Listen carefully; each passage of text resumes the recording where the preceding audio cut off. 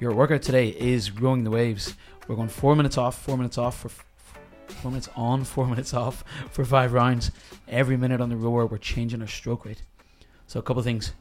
One, we're rowing for like a day here. yeah, a lot of rowing. It's like 20 minutes, is it? 20 minutes total of non-stop rowing, yeah. Wow. Why? To get fitter. Good answer. And then we're changing the stroke rate every minute. So for example, round 1, it's 20 strokes per minute, then 24, then 20, then 24 in that 4 minute block. Why are we doing that? Yeah, so the stroke rates will, I think about the stroke rate is how often I put the oar in the water and pull. Yeah. And every time I put the oar in the water and pull, I'm propelling the boat down the river. Yeah. If I don't get to put the oar in the water as often, then I better drive a bit harder, propel it a bit further, so I get a bit more momentum. So on those lower stroke rates, so that first one we got 20 strokes per minute, that's like every 3 seconds we have to hold ourselves back. That's how I literally count it in my head. I go 1, 2, 3, boom, 1, 2. So it means that you got to go. You got to really move the thing. And then when you go up to the 24 strokes per minute, you have to find a way to just dial back on the power slightly. It's still pretty slow stroke rate, but it's less slow than a 20. Yeah. So there should be a change in the amount of power you put in from 1 minute to the next. Yeah.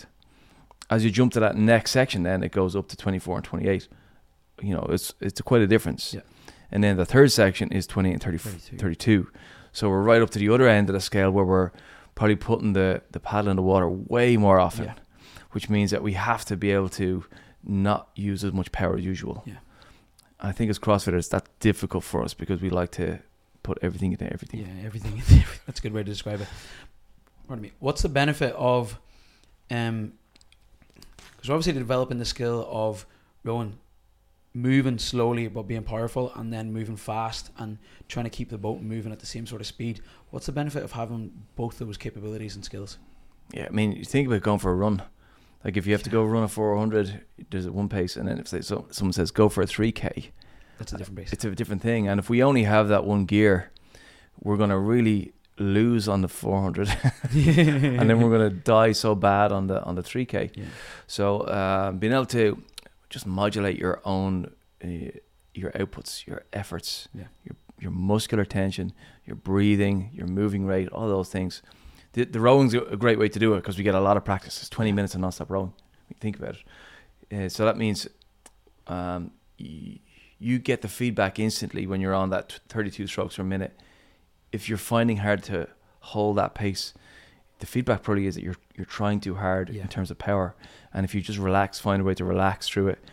Like 32 strokes per minute is easy to hold if you're barely putting anything to the pull. Yeah, but it's trying to find that perfect balance, isn't it? Yeah, keeping the boat moving, yeah. So are we looking in each 4 minute block to accumulate similar number of calories every time? So in the first 4 minutes, say in 4 minutes I get, I'm trying to think, 15, say I got 60 calories. In the next 4, am I looking for 60 again?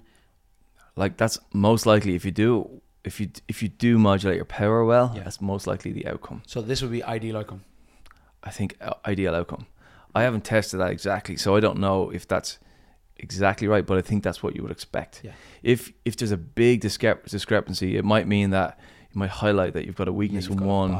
A bias, yeah, it's probably a good way of putting it. So, for me, I find it really hard to dial everything back. Yeah. So on the higher stroke rates for me, I'm going to ask myself, can I dial it all the way back and then gradually increase it to a level where it feels like I'm working at the right level? Whereas I know on the lower stroke rates, it's just going to be like, just stamp on the gas and refine every time. In the past, I've done a lot of rowing like this. Whenever I was competitive, I used to do my morning session, my evening session. A morning would be like bike row or ski or assault bike or something. It's all conditioning based like this. And the idea was get me fitter, obviously, to compete, but then to develop the skill of being better on the rower. And it took me 8. I was really bad at rowing. I was fit, so I could go, but actually figuring out, right, I drive hard today or I move fast today or whatever, trying to figure that out, took me ages. But when it clicked, it made me such a better athlete as a CrossFitter, and it transferred into all the other stuff way better as well. Yeah, it is a skill, and you see people who spend a bit of extra time on the rower, they get good at it fast. I think though, you got to think into account body types. Like you and me, we're not exactly the the longest femur, longest torso. We don't have those big long levers just to lean on when we're. So figuring out how to get as much out of every stroke as possible when you're not as tall is another big thing. So think about this the length of the stroke as well. It's got to be super important. Yeah.